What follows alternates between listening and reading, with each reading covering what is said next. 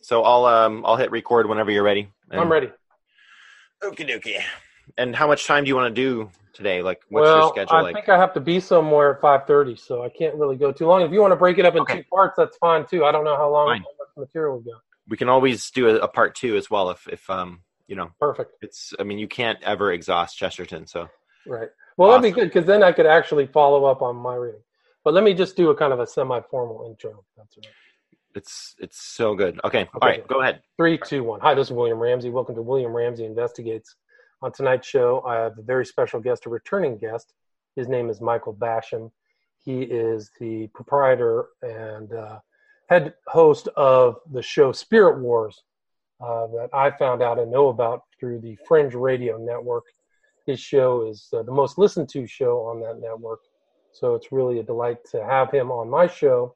And the subject we're going to talk about tonight is G.K. Chesterton, somebody who came to my attention through my researches of Aleister Crowley, not somebody I knew very much in detail, but Mike Basham knows a lot about G.K. Chesterton, and he did a show that I listened to with great interest about The Everlasting Man, which is a book that he really enjoyed. So I tried to do some reading on Chesterton myself, read his book Orthodoxy, which I found profoundly interesting, but we're just going to kind of talk about some stuff. But Mike, are you there? Hello, William Ramsey. It is a delight to be here today again. Good. I works of Chesterton here on my Amazon Kindle, profoundly created by Mr. Bezos for us to enjoy. So you can get Chesterton wherever you are in lovely Hawaii, and get some pretty deep thinking associated with Christianity. And I think actually some of his topics I found of interest when I was reading Orthodoxy was how timely he was, because he was addressing the liberalism of his day, evolutionism, materialism, these big kind of loaded terms, but really trying to address them from a Christian perspective. So I really appreciated that in Orthodoxy. But maybe for the people who don't know your name, maybe talk a little bit about your background and how you became interested in Chesterton. We could start from there. Oh, yes. Well, I found Chesterton in a Jesuit university in Tokyo, which I was obsessed with Japanese culture, and coming from a kind of a Christian, my grandfather, Don Basham, helping to sort of organize the charismatic Holy Spirit deliverance ministry stuff with Derek Prince. I was never exposed to Catholicism in any way, shape, or form. And when I found Chesterton, along with my grandfather's book in the dormitory where I was in Tokyo, being, separated from all my friends, family, I'm a big family guy, a seeker of the spirit, and one that wants to find the truth, really walk with the Lord. But I found something in Everlasting Man one day in Peter Millward's office, who had a letter from C.S. Lewis and had attended Tolkien's lectures, and on his desk, the Chesterton Award for 2003. I was so amazed by this meeting. I was like, wow, maybe I can just join him and study in the Renaissance Institute in Tokyo. And he was from England, really sweet, humble, kind of funny guy, a little bit like Chesterton humor-wise. And but that very night, I ended up meeting the Family International and ended up joining the famous cult of which we spoke about last time, the Children of God all over the world. And they introduced me to some more of this like InfoWar mystic type of Christianity. But Chesterton remains as kind of a lighthouse of truth and a foundation of not just Christendom, but all reality, connecting to everything literary and just our Western culture at its core. I would say that he's probably the most influential person I've ever come into contact with, just poring over those pages of Everlasting Man, which C.S. Lewis in his autobiography said got him saved. Basically, that was the final straw for him. And I'm here in this liberal university listening to horrible lectures by just total god-awful, human-hating professors. And then I would go home and just drink Chesterton. It was just, man, I mean, we're going to talk about it today, but I'm interested to see your perspective on it, especially with your understanding of Crowley and for which you're most known for, you actually found the quote from Crowley about Chesterton. I thought that was amazing. Well, there's a number of quotes actually that I included in my book, Prophet of Evil. There was something, Crowley really thought of Chesterton as an intellectual equal, but there was one thing that I had was a critique of Crowley's Soul of Osiris by Chesterton. And then there was something that Crowley, he penned something called Why Jesus Wept, which was an anti-Christian text, and he dedicated part of it to Mr. Chesterton. So he seemed to think that he was kind of countering, I think, Chesterton's pro-Christianity with his own anti. But I can read the quote from G.K. Chesterton. He says, if Mr. Crowley and the New Mystics think if Mr. Crowley and the New Mystics think for one moment that a broken temple of Osiris is more supernatural than a Baptist chapel in Brixton, then they are sectarians, and only sectarians of no more value to humanity than those who think that the English soil is the only soil worth defending. Mr. Crowley is a strong and genuine poet, and we have little doubt that he will work up from his appreciation of the Temple of Osiris that loftier and wider work of the human imagination, the appreciation of the Brixton Chapel. So that was something that Chesterton wrote about Crowley, and then Crowley, this is before he had this kind of self-professed revelation in Egypt in 1904, where he received the Book of the Law, but he writes to Chesterton, Dedicatio Extraordinaria in Latin. Dear Mr. Chesterton, alone among the puerile apologists of your detestable religion, you hold a reasonably mystic head above the tides of criticism. You are the last champion of God. With you I choose to measure myself. Others I can despise. You are a force to be reckoned with, as Browning, your intellectual father, was before you. Whether we are indeed friends or enemies, it is perhaps hard to say. It has sometimes seemed to me that human freedom and happiness are our common goal, but that you found your muddied oaths in gods, ministers, passive resistors, and all the religious team. The Brixton Bahinchits, I don't even know what that word means, we might call them. While I, at once a higher mystic and colder skeptic, found my Messiah in Charles Watts and the devil and all his angels.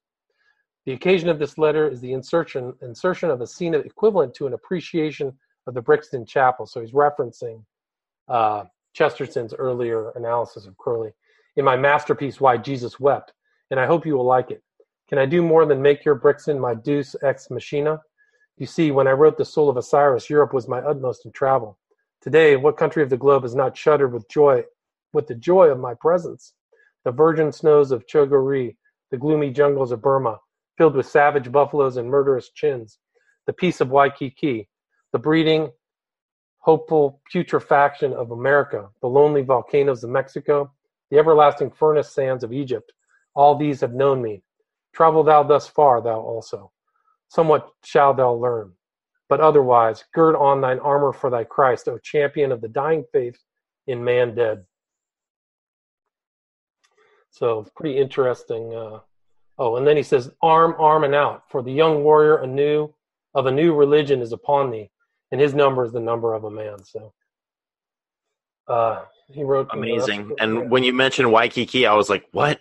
We just moved there, and we're like, why are we here? It's like a hellhole of crime and filth and villainy, and in the Dagobah star system, you will never find a more villainous hive.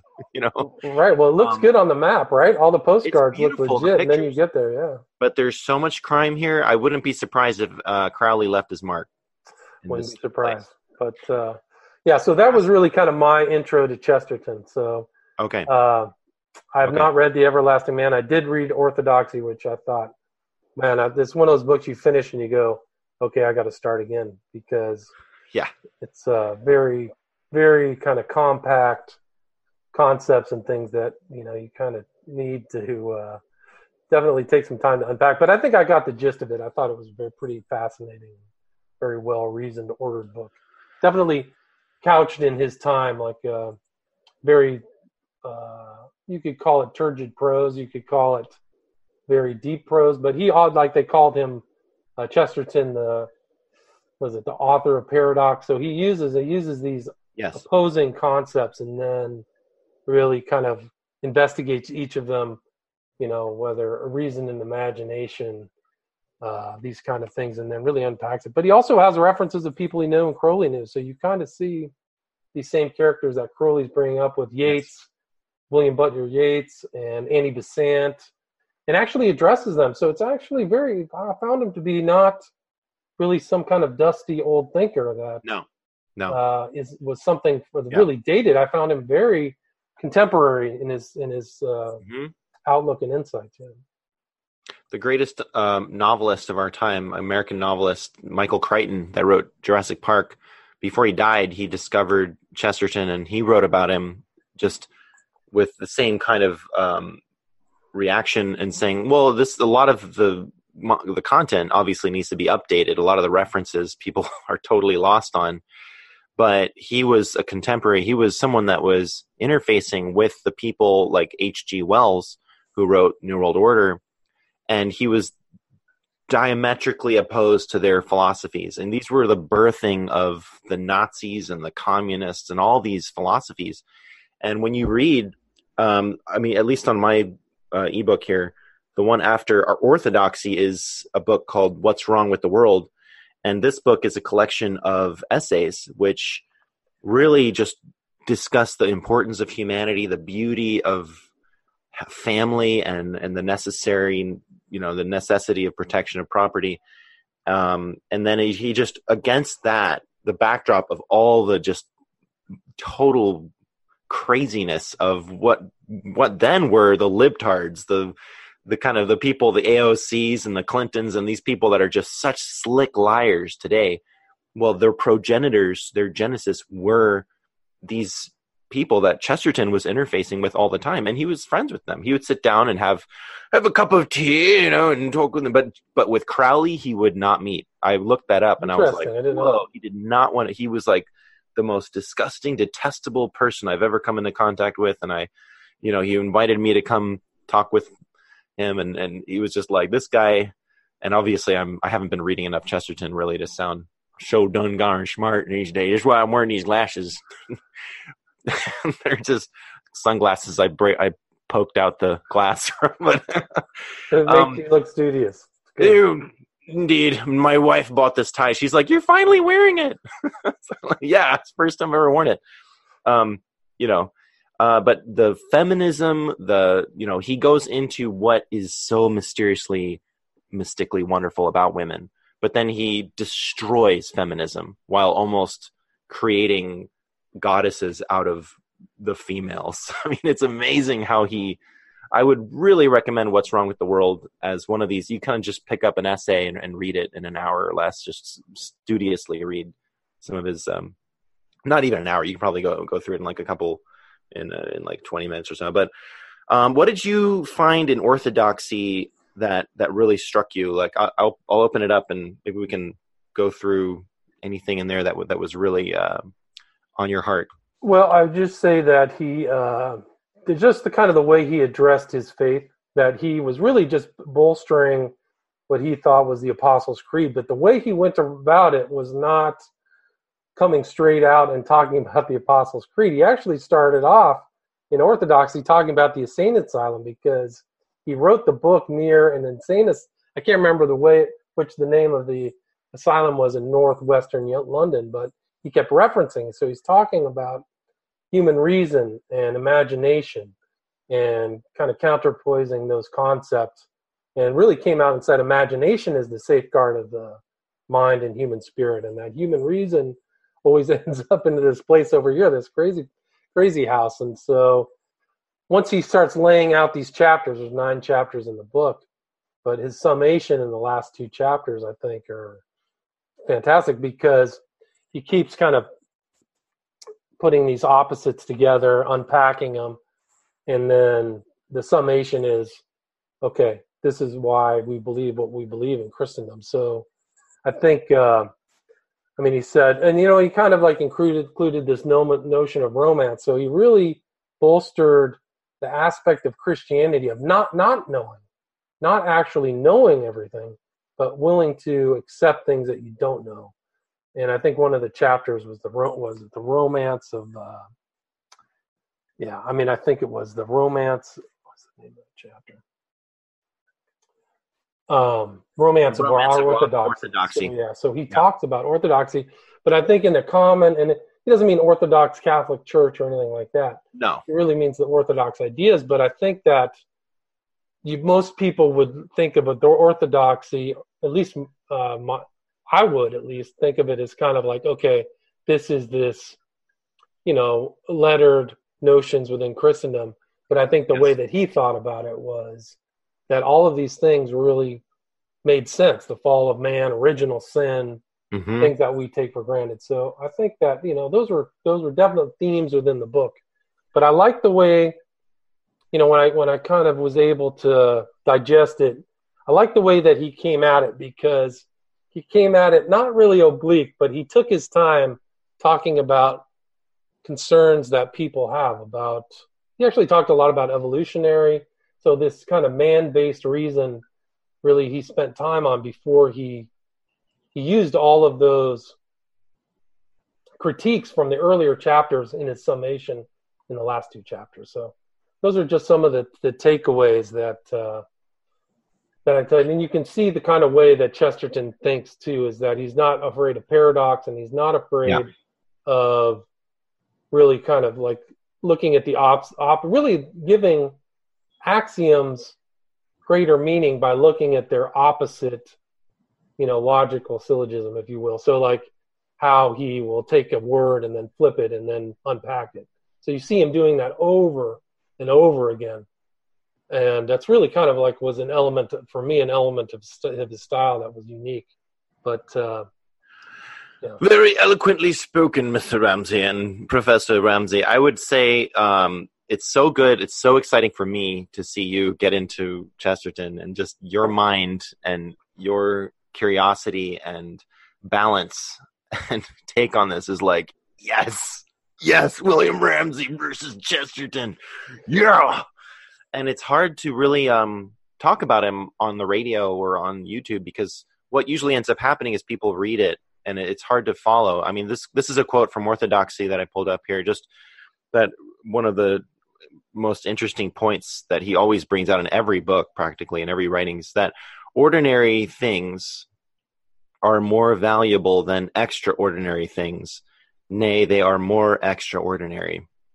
And the idea that just normal, everyday things in life have almost like an elfland mystical quality to them. The man in one of his novels breaking into a house, going in through the roof and, coming in and looking through the stuff on the desk, and then the door opens and a woman appears there, and you find out it's his house, that's his wife, and he's just having fun breaking into his own house to make it more amazing. And he wrote a lot of detective fiction, which I don't think BBC did a super good job with Father Brown, but the whole idea of a priest is the best detective because he knows original sin. He's so acquainted with the fallen nature of humanity, so he's excellent at just figuring out who done it, kind of things. But with the ethics of Elfland, I thought was a really, really great chapter in Orthodoxy. The way that he does sort of take his time to get to the point, in the last few paragraphs and then the last few sentences are like these like lightning bolts and like fireworks going off. I mean, we just don't have people that write that way anymore. No, I don't think so. It's not. But it's not. What do you call it? Fashionable to write like. And people, I've heard criticism about him, and I've kind of moved away from C.S. Lewis back into Chesterton, and I'm like, man, you got to read Chesterton. And I met a Catholic that was like, I don't really like Chesterton because at least C.S. Lewis gives you the ability to debate with him, but Chesterton is just like, nope, this is it. This is the truth. And I thought that was interesting. Like, it's so difficult to fight Chesterton that I think what modern intelligentsia has done is they've just kind of buried him and hope that people won't find him. And then the Catholics kind of just read him and worship him, but you don't really know what's going on half the time. So I want to read a quote from the Ethics of Elfland, that chapter. It was like chapter 4, but it says, and the strongest emotion was that life was as precious as it was puzzling. It was an ecstasy because it was an adventure. It was an adventure because it was an opportunity. The goodness of the fairy tale was not affected by the fact that there might be more dragons and princesses. It was good to be in a fairy tale. So in some ways, that's the way he's looking at it. And then in that chapter, he also references Crowley's antagonist and contemporary W.B. Yeats, like we talked about in the pre-show. But he says,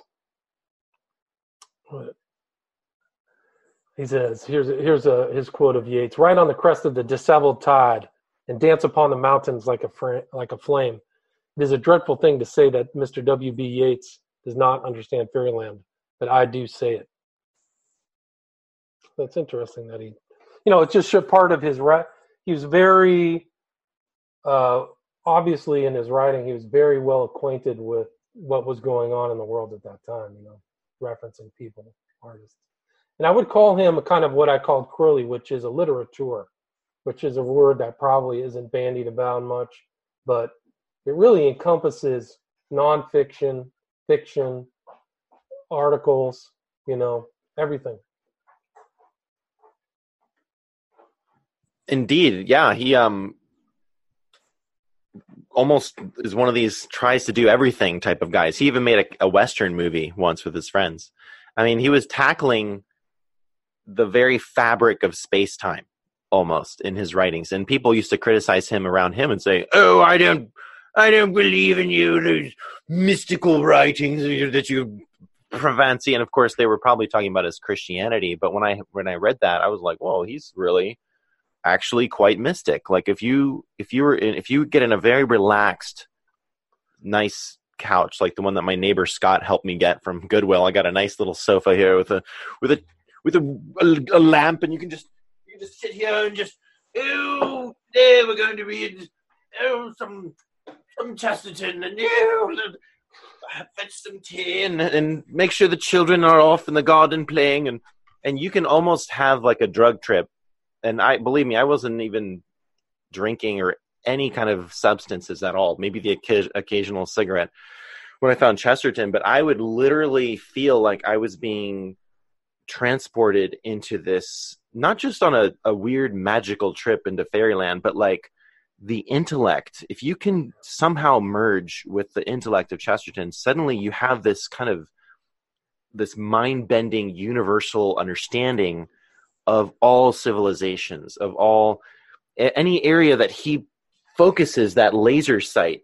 In Chesterton, in Everlasting Man, there's one chapter where he's just discussing the fact that rather than what the evolutionists are saying, that civilization is always growing and evolving better and better, he's like, no, let's look at these great mighty facts, these two towers of civilization, Egypt and Babylon. And then he just paints this picture of all their gods and their philosophies and what they attain to, and then their decline and their collapse. And in many ways, they were more advanced and more civilized than civilization today. So he uses that kind of imagery in your mind, and then he paints this, look, there's nobody that can say that we didn't have civilization long before that. These civilizations gave you the picture in Egypt and Babylon that humanity was already old, that there has already been so much that's happened before. Whereas everybody likes to start off with saying, well, we have the Fertile Crescent, and then we had the caveman came out, and it's like, no, all we have is just cave drawings from a few. This is what guys do when they go hunting. They're probably just drawing out like, all right, Bob, you're going to come from the right, and Tom's going to get the stag from the left, and you go after the mastodon, Charlie. And that's what we do. We build fires, and men go out and we do things like that. And so what Chesterton really does is he gives you that ability to step out of the mind control, the MK Ultra sort of induced insanity that we live in. We're living in a maniac society. It's really, and it's great that I was in the elevator the other day. I was like, man, I don't have enough time to prepare for this broadcast. Maybe it's good that we're just kind of talking about him universally like this, but I think so. I suddenly thought, Chesterton even toyed with insanity. Like he would take breaks from his intellect, and then he would just pretend to be kind of insane. And even that was just so fun. But that's interesting that you bring up those points, because that's part of this orthodoxy is like, what is best for man? What drives people insane? Their rationalism. But it's also the component or an aspect of the book is his vast knowledge of civilizations. he even puts things in context, puts the Ten Commandments in the context of a lot of those moralisms were universal at that time, that people will look at it as just like, oh, this comes from, the Jewish holy books, but he was like making comparisons. So you see that breadth, the depth of his knowledge and contextualizing his ideas within earlier civilizations. And that, it takes a very learned person to be able to include that into the narrative of his book. So I thought that was interesting. Well, he really is very needed right now, and I'm so glad that you're introducing him to your audience, as kind of we're all caught up in politics these days. And did you hear about the latest, Russiagate garbage or whatever? These brainwashed, these total insane maniacs are putting out there. When you come back into this type of literature and the joy that is present in everything that he writes, there's so much humor, there's so much just giddy kind of wit that I started thinking, well, maybe all Englishmen kind of have this sort of thing. Well, they do to some extent. It was transferred, I think, into Tolkien and in the writings of Lord of the Rings and the Silmarillion kind of stuff, but never to this extent grappling with the enemy. And Crowley really was right when he said that this is the champion of Christendom, kind of a crusader in his time, carrying all of the Victorian intellect that was from the previous era. Because this is literally, when was Orthodoxy written? Like 1904. Doesn't say on my little Bezos book here. But it was before everything had gotten super modern, but it was right at the 1908. 1908. Oh my gosh. But he has in his mind already, his training, all of that Victorian literature and everything that they used to give people back in the day. You'd actually go to school and learn something. And now it's just all, learning about 50 million genders and stuff. Right.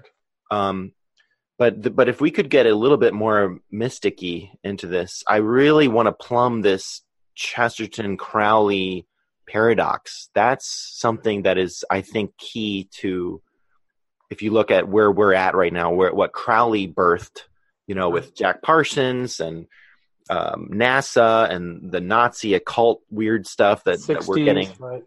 Before Hitler, I am. Yeah. Famous dictum of Crowley, their statement. Wow. Yeah. So, I think that you can see them still. You're right. I think it's a great point. You can see them as oppositional forces, really, at that time and the present. Yeah. Well, because with Chesterton, you have him birthing sort of the Lewis Tolkien kind of where virtue and honor are honored, rather than the Harry Potter kind of, let's just, do weird hocus pocus stuff. And by the way, the wizard's gay and it's just like whatever. There's all kinds of Crowley themes in Harry Potter. Really? Yeah, absolutely. Even the words 56, Harry Potter, 5 and a 6 is 11. I didn't know that. Pentagram and the hexagram. So he's a magician. He's a born magician. There's all kinds of, the wand that he has is 11 inches, which is Crowley's, prime number in the Book of the Law. Oh, wow. Yeah, it just gets even worse. What is it? He's an alchemist, Harry Potter. So even Potter references the clay of the alchemist. Yeah. Not the actual real kind of material alchemist, but the spiritual alchemist, right? Yes. Somebody who goes. So Harry Potter, she was very smart if she even wrote it herself. Honestly, I don't even know if I believe her gestational myth about where Harry Potter came from because of the depth of her references. And all very, very, very intelligent. All of the occult stuff, the wisdom of the owls, all that stuff is there. It's just incredible. And even like they go through the 93 and a quarter window to the next world or go to Hogwarts. And there's Crowley's 93 right there. So they have to say 93, right? Oh, wow. Yeah, so it's like, And you can draw that line right through Crowley to her. So, and her, apparently she took on, that K wasn't even a given name. She took on the K, the 11th letter of the alphabet, for her pen, her pseudonym. Yeah. It's not her born name. Yeah. So it gets really heavy duty. Like, yeah.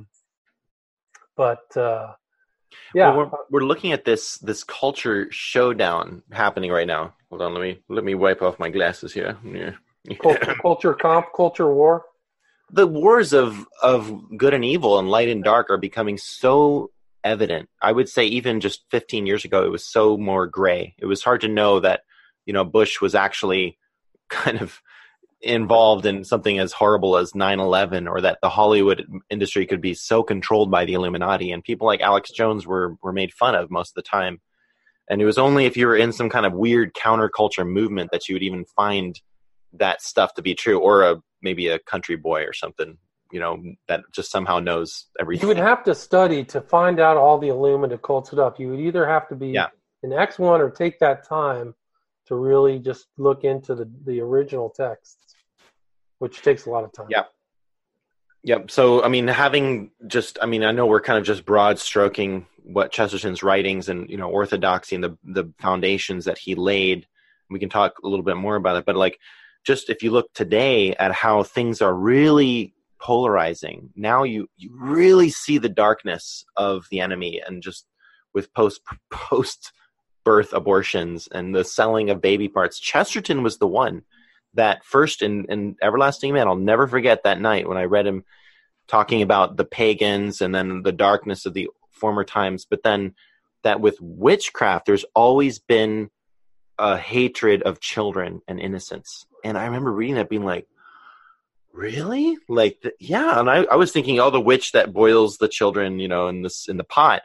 But it really is like that. I had no idea. I was sitting in a Jesuit dorm. God knows what was going on there. There were some priests that, they were so gay with all their boyfriends going down to the big communal bath house downstairs. And no offense if anyone's got those tendencies, it's not really anything I'm going to judge, but it was just there was weird stuff going on with priests and students in the Catholic Church. The priesthood is very gay. If they're not pedophiles, or there's not a lot of heterosexual priests, to be honest with you, to my knowledge. I met some of I believe this Peter Millward guy was a good guy. I think that they kind of gaslighted a little bit, if that's the right term, to have good people in the front working there, and then you have the bad ones in the back. That's kind of what I found in the cult that I was in too. The Children of God is the same thing. Most people were pretty good, but it was just controlled by people that had this extreme satanic kind of pedophile tendency or whatever. I tell you, at the top of the Catholic Church, there's a lot of occultism, even the Catholic structures and stuff. There's some real dark stuff when you get up to the higher levels. At St. Peter's Square, they have an obelisk that comes from Egypt. You would think that Christendom would want. Yeah, it was actually brought to Rome by Caligula, literally right in front of St. Peter's. You can look that obelisk up. You would think that it would be the opposite. The Old Testament's railing against these towers and occult things around amazing ancient Israelites, and there you have it right in Rome, right in front of your face. Do you think that might have been on Chesterton's part a little bit of a blind spot, that he chose to just, because he wasn't really honestly investigating everything about Catholicism, he seemed to kind of use it as kind of a bulwark, a fortress of faith from which to, focusing outward at all these New World Order philosophers and Nietzsche and fighting the good fight. But do you think he maybe missed that part? Back then, obviously, it wasn't quite as evil as it is now, too, I think. But. Well, that's a good point. It might have been different. I think that people are attracted to the church, capital C church, and that may have been Chesterton's desire, was to be I want to be part of this, what they state or ostensibly state as their tradition back to Christ or Peter. So yeah. I think that may have been, but it's a good. I'm glad that you brought it up, because for me, at a very surface level, you went back to the Catholic Church. That was where your end was. It's kind of feels like a head scratcher. So, but it doesn't take away from his fundamental writings. For me, I didn't feel like I was reading Catholic as somebody who came up in the Catholic Church, not a very active Catholic by any means, but when I read Orthodoxy, that was not anything in my mind. Like he was repeating Catholic Orthodoxy specific to the Catholic Church, or even to Eastern Orthodoxy or anything. I didn't feel like he was stating that. The Apostles' Creed, to me, is fairly benign. Maybe I should read it again. Although I did read, there was another creed that he was talking about, which was a lot weirder, which was the Nicosian Creed, the one that comes out of the Egyptian Church. Okay. Remember that? So he talked about the Trinity, Trinitarians, but yeah, I mean, you also kind of have to parse through and get kind of a finer grain understanding of what his real Catholicism was and how he came at it. There's a lot. I mean, there's a lot of different types of Catholicism too. So anyway, but I probably have the same reservations and misgivings that you have about that. And I'm sure, if he was here today, I can speak for him. I called him on the phone earlier before the interview, and I honestly, I've had dreams with Chesterton speaking to me while I was engaged with some kind of spiritual warfare against some demon like Pan or something, some, demon of the mind, trying to find. And I recall this so vividly that Chesterton was talking to me, and I didn't even know what his voice sounded like. His voice was actually a little bit high, so I knew. Is that true? Listen, there's one recording of him. Oh, interesting. He has not quite like Mickey Mouse, but I forget what he sounded like. But he had a higher. I was kind of surprised. You'd think of him as like this deep, sonorous new speaker. Have you ever heard a recording of Aleister Crowley? Yes. Yeah, he was the same way. He had a kind of a high, reedy voice. Oh, to him to Pan. That's the way he sounded. Really? He didn't sound scary at all. Like, that's why people would probably walk by him. They just thought he was a doddering old weirdo. Oh, wow. My him to Pan. The great day of tomorrow. That's the way it sounded. I can play it. I can see if I can find it. Okay. And since we're being silly here, I guess we could talk a little bit about his sense of humor. This is from a 1911, March 11th, 1911 essay called Two Kinds of Paradox. Just a little quote here. There's nothing that needs more fastidious care than our choice of nonsense. Sense is like daylight or daily air and may come from any quarter or in any quantity, but nonsense is an art. Like an art, it is rarely successful, yet entirely simple when it is successful. Like an art, it depends on the smallest word, and a misprint can spoil it. And like an art, when it is not in the service of heaven, it is always, almost always, in the service of hell. So just the ability to make jokes in his mind, obviously he's in the service of heaven and what he was doing, and his jokes were just so like, they would be meme. These were the memes of 108 years ago that he was writing regularly for newspapers. He was engaged against the libtards of his day, the haters of humanity, the progenitors of eugenics. He wrote a book called Eugenics and Other Evils.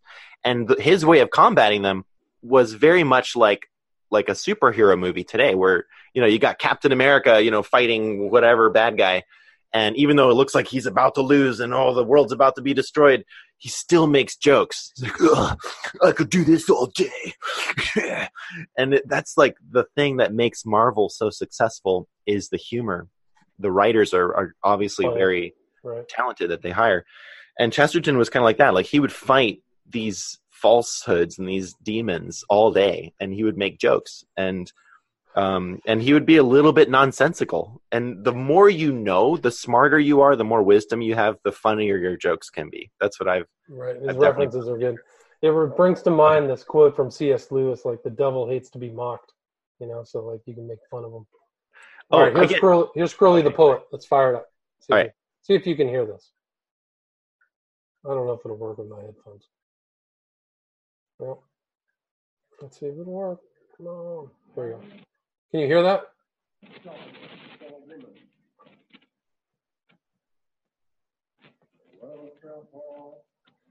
Die for a harlot. All life with your dog for a woman of solid. The bitter exchange. The bad bargain. Right. It may seem.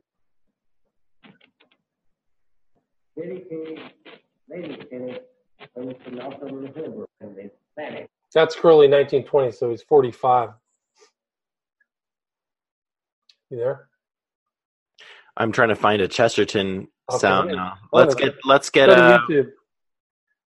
Let's go back to back. Crowley Chesterton. I'm trying to find his. This is like a teensy. This is like a 50-second video. Very, very old. 1931. Okay. In the modern world of letters, That's not him. we What? wish to adopt you into the humble. I have to thank you for this very great honor, and I do so with all my heart. I can only say that I am not much of a crusader, but at least I am not a Mohammedan. And many people will testify to the same. I should like to take this opportunity of thanking you all for your enormous kindness, and especially Father Earl for having received me so hospitably today. There. That's it. That's the good. only recording of Chesterton. I like the sound of his voice. That's a good little humor to start off his talk. It's good. Yeah, he's definitely a funny guy. You know, if he had a radio mic and if it was accessible in his day, I bet you he would have been a very prolific broadcaster. I bet. You know, out there fighting the good fight. But it's up to us, Mr. Ramsey. Well, it's actually interesting too. Another one of his contemporaries was Huxley, right? So he's like writing and referencing Aldous Huxley's dad. Yes. Forgot his first name, but you know, he's going to battle against the evolutionists and really kind of making great points about how they think certain thoughts, but their thoughts really aren't evolving like their so-called scientific materialism is. It's very clever. There's very clever stuff in there. Wow. What else stood out in Orthodoxy as far as having freshly read that? That's gold if you just come out of that nice mental bath. It's interesting, too, because he credits Huxley, Herbert Spencer, who's another evolutionist, and Bradlaugh back to Orthodox theology. So he was analyzing them, and they're like, hold on, these guys don't even pass the smell test. I think he says here. It was Huxley and Herbert Spencer and Bradlaugh who brought me back to Orthodox theology. They sowed in my mind my first wild doubts of doubt. Our grandmothers were quite right when they said that Tom Paine and the freethinkers unsettled the mind. They do. They unsettled mine horribly. The rationalists made me question whether reason was of any use whatever. And when I had first finished Herbert Spencer, I had got as far as doubting for the first time whether evolution had occurred at all. So he's reading them and saying that I'm not convinced, right? Yeah. So it's That's great. The opposite of what you would think. Like, oh, this is actually making me think it's fair. Well, as where we are in let's just bring things to the fringe too, like Steve Quayle, L.A. Marzulli, all this kind of bringing back the legends of the giants and the Nephilim. And I was on Julian Charles' show, The Mind Renewed, a few weeks ago, and I'm literally at work and messaging him like, what are we going to talk about? He's like, anything but Nephilim, you know, because there's so many shows that everybody wants to do about the Nephilim and the giants. But if you incorporate Chesterton into that kind of understanding, it's interesting to note that he spoke quite a bit about Elfland, that chapter about the ethics of Elfland, and he, of course, takes a more mystical approach to it and philosophical, kind of like it's like a fairy tale, you know. I can't quote it from memory. I haven't read it in a decade, but it's just that return to legends and lore and mythologies and taking them more seriously than even normal histories. I never saw it coming a decade later that we would get into all this fringe stuff, not necessarily the existence of giants that a lot of these people are uncovering. We have a new show on the network about Bigfoot that's fascinating. Couple guys reading Bigfoot accounts and that kind of thing. So it makes you really treasure the worldview and sort of the maybe not very kosher in the eyes of the world, but like the world is so much weirder than what evolution could ever say. Yeah, no, it's a great point. I think that's definitely another kind of aspect of his writing, at least in the Orthodoxy. Yeah, is like it's okay to have he actually, you know, like I said earlier, the imagination triumphs over the materialist rationalist, which you would a lot. So isn't that a quote by Einstein, or did Chesterton? Perhaps. I don't remember that one. Imagination. I have it here in my notes. Knowledge. Well. Oh, I think you're right. There is something like that. I think he said imagination is more important than rationalism. I can't remember. But he also, another thing that was interesting, he also kind of counterpoises optimism, pessimism, as general positions. He included a lot. It goes back to Marcus Aurelius, Greek thought. So you just see that kind of real classical learning that, you know, he wasn't afraid to put into generally Christian apologetical work. No, not at all. It's amazing that he was tackling literally the philosophies that were going to murder hundreds of millions of people to come in the next decades. You know, his brother died in World War I. He went through that horror of he saw all that trauma, but then he was basically exposing, kind of in a much more gentlemanly way, but basically the InfoWars of his day. It was exposing these evils that were coming, but the way that he did it was with so much optimism. You're right. It was so, you would never feel that sense of despair and hopelessness that you feel when you spent a little bit too much time on YouTube watching one too many documentaries about, and you know, I mean, you have way more guts to face some of this stuff than most of us for long periods of time, but that sense of just like, oh, I've been staring into the abyss a little bit too long again. And the abyss is staring back at me and I'm feeling yucky today. You know, it can get pretty dark, man. It's really dark. 9/11 itself is just dark as it gets. But here's Chesterton on optimism. I often called myself an optimist to avoid the too evident blasphemy of pessimism. But all the optimism of the age had been false and disheartening for this reason, that it had always been trying to prove that we fit into the world. The Christian optimism is based on the fact that we do not fit in the world. So I found that to be pretty interesting. So different bases for optimism. You know, I think that theme is definitely, definitely plays out in the New Testament for sure. Well, you know, there's news about the UFOs that the NASA or the Navy and the Air Force is trying to put out there, and it's slowly we're moving towards that disclosure, while the New World Order people have decided that humanity needs to be shut down. We're not going to space anymore. Just the robots are.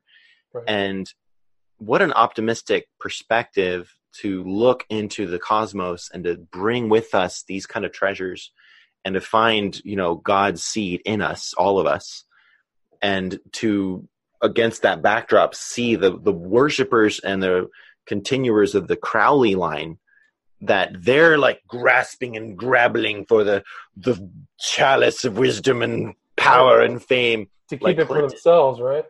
And behold, I mean, we have a Trump in office, and of course he's being attacked from all directions. Maybe that will fail. Maybe the American experiment will go into this sort of abyss of war that many people have foreseen. But the spirit of liberty and joy and humor and optimism, I mean, we're going to have to go through, I believe, our testing, our time of darkness as prophesied in the Bible. I heard the new Godzilla movie is really good too, to kind of throw one more in there. Well, I mean, you can put exactly what you're saying right now. Bilderberg is going on in Montreux, right? All these people secretly meeting. They don't want people to know. They literally had a topic called, what was it? I think it was called the weaponization of social media. So, which begs the question, what are the other topics? So, are you talking about the weaponization of just regular media? Like that's what kind of that title elicited in my mind, is like, what the hell are you guys talking about? But I think it's a perfect example of like a secret, you know, Marvel level group who are trying to steer the helm of the elite against, you know, just the mass of people. The slave shall serve. It's Crowley's idea. Keep them with the quiet wisdom of the cattle. And I only heard recently that the Bilderberg group, did you hear something that they met in New York before 9/11? Did you hear that story? I vaguely recall something about that, but I wouldn't be surprised if they did have a number of meetings before that because of what happened after 9/11 and the Patriot Act in 1 and 2. Yeah. So, I mean, you're right, though. I totally agree. We may go through something in the future. We're going through something now. You know, we've already been through Bush, Obama. Trump is amazing, man. He's really up against very powerful secret forces. The whole idea of the whole Russia thing was just a big scam to waste time, told the statute of limitations. I mean, it's very clever. It's a total psyche bomb. I mean, they worked it out on a variety of different levels. Fool the public, just create mass hysteria. So you've just seen the people of the United States have seen just an incredibly ornate, thought out conspiracy right in front of their face. Whether those people are ever going to get any form of justice from that is unknown to me. It's a massive waste of time too. Massive waste of 2 years. Exactly. And when you talk to people who are awake about this, it's like, brother, you know, I'll tell you, in Hawaii, it's very hard to find anybody. It'll be like, I'm going out to, you know, get a late beer from the Long's Drugs, and I'll ask the security guard, would you just mind watching my bike for just 1 minute? They're going to close, the alcohol thing closes in 5 seconds. I got to run in there. He's like, all right. And I come out and I'm, thank you. And I talk to him and I find out he's a major red pill wake guy. And I give him my card and I'm like, look, we got this network. We have a studio right here in Waikiki, and we're trying to reach out to other podcasters, and we're networking, and it's like, we're here, man. We're here. We're doing it. And he's like, yeah. And he's like doing the graveyard shift, you know, one in a million. But hey, those are the kind of people that we're talking to, that are listening to your podcast. You have a great audience, by the way. Oh, thanks. Likewise. I think that a lot of people are unwilling to talk about it in public, because I think a lot of people they're just really hungry for information, good information, which is why CNN, they're literally like YouTubers who have 10 times the audience on a weekly basis than CNN. And these jokers like Don Lemon and Vanderbilt, whatever is Cooper, Tucker, no. Anderson Cooper, Cooper, Vanderbilt, they're getting paid like big dollars to just deceive people. And I don't think it's going to stick for much longer, honestly. And you've seen this thing on YouTube that now the go-to defaults on the algorithms are all these crappy corporate media. Like, oh my God, if you put it through these queries, all you get in response from media is CNN, Fox, MSNBC. Corporate media is disgusting. Yeah. So YouTube is a real problem. I've had so many. Don't even get started on YouTube. So there's a lot of changes happening. Things are still happening in our face, and I think that some of these ideas of Chesterton still remain relevant in current times. Definitely. Yeah, I hope the audience doesn't think we're just like done talking about him too. Like all the stuff that William Ramsey is talking about on his show is absolutely connected to thousands and thousands of quotes and topics. The paradoxes, the shipwreck of the past, the wonder and wooden. I'm reading Divorce versus Democracy, Mormonism. I mean, he has so much Darwinism and mystery, you know, and the overall spirit of optimism while you're fighting them. You know, they're trying to ban memes right now. I'll go on Gab or MeWe. If anybody wants to follow me on social stuff, this Kindle goes right to Twitter too. If I highlight something and it pushes share, it only lets me post it to Twitter. So I'm like, okay, they haven't deleted me there yet. So if people want to follow me reading Chesterton, I'm going to be putting lots of quotes to my. Have you gotten canned off of Facebook yet? Almost. I'm gearing up for that, because there are messages that I'm just sending in Messenger to friends that are just like, this violates the standard thing. I can't even send a freaking message because the AI algorithms decided I couldn't send that link, or I couldn't send this specific sentence. People are telling me and screenshotting my profile and showing some of the memes that I'm pulling off of other social media sites like MeWe, which I hope people will follow William Ramsey there too. I'm trying to get do more posts there for sure. There's this one guy on MeWe that posts the most funniest memes. I'm always grabbing those and reposting them to Facebook and getting in trouble. And Facebook is like, they actually have people like going through memes and checking them to put little like, oh, this isn't true. Obama did help pay for some of those charities for the children, and you know, some meme making fun of how the Obamas barely ever did anything. So it's interesting to see this phenomenon happen, because I think the powers that be are gearing up for the next election, and they're not going to allow this kind of internet populism to have any roots. So that's why they're kicking people. That's why people are being deplatformed.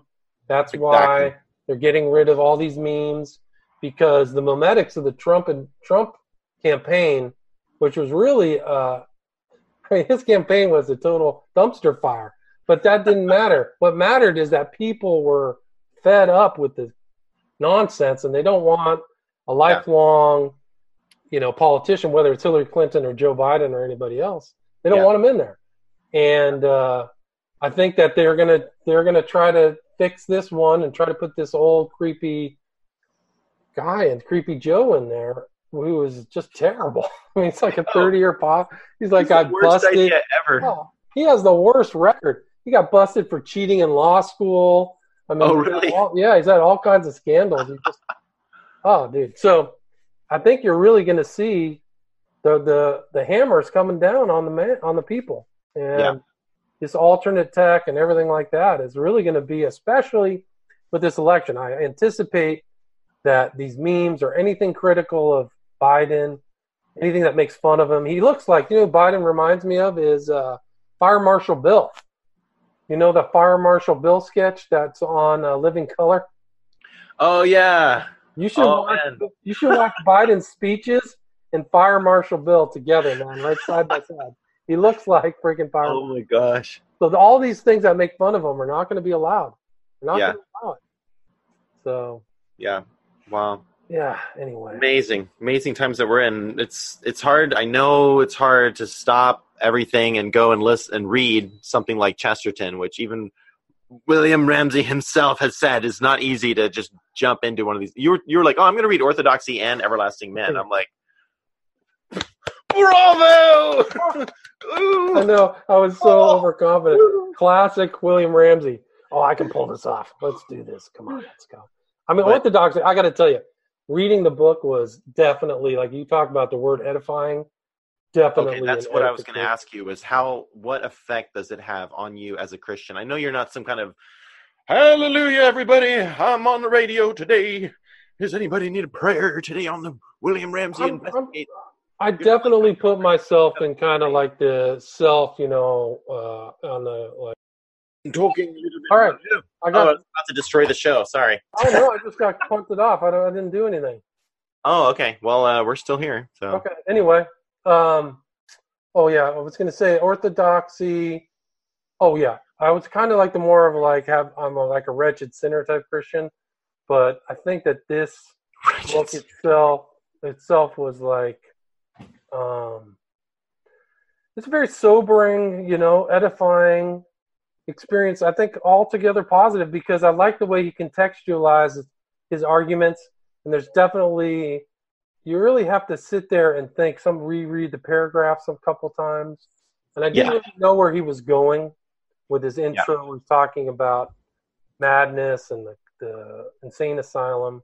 But I think the summation was really gratifying and very faith affirming for sure. But from a much more austere, intellectual, dispassionate type. Well, not dispassionate, but in a more like an apologetics, really, just an apologetics position. So for me, it was definitely worth the read.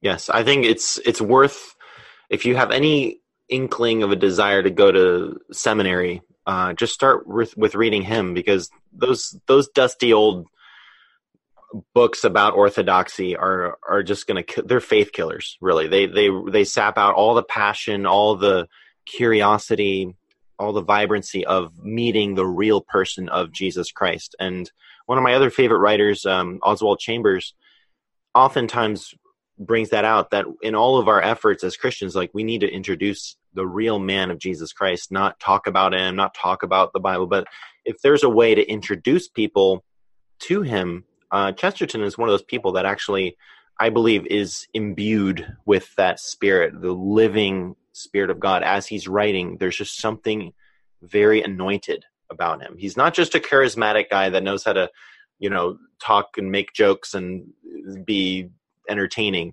He's really kind of a prophet, actually, when you read him. And some of the, like you said, sometimes you're like, where are you going with all this? Because a lot of the times he's just having fun. He's basically, his books, he's basically ranting half the time.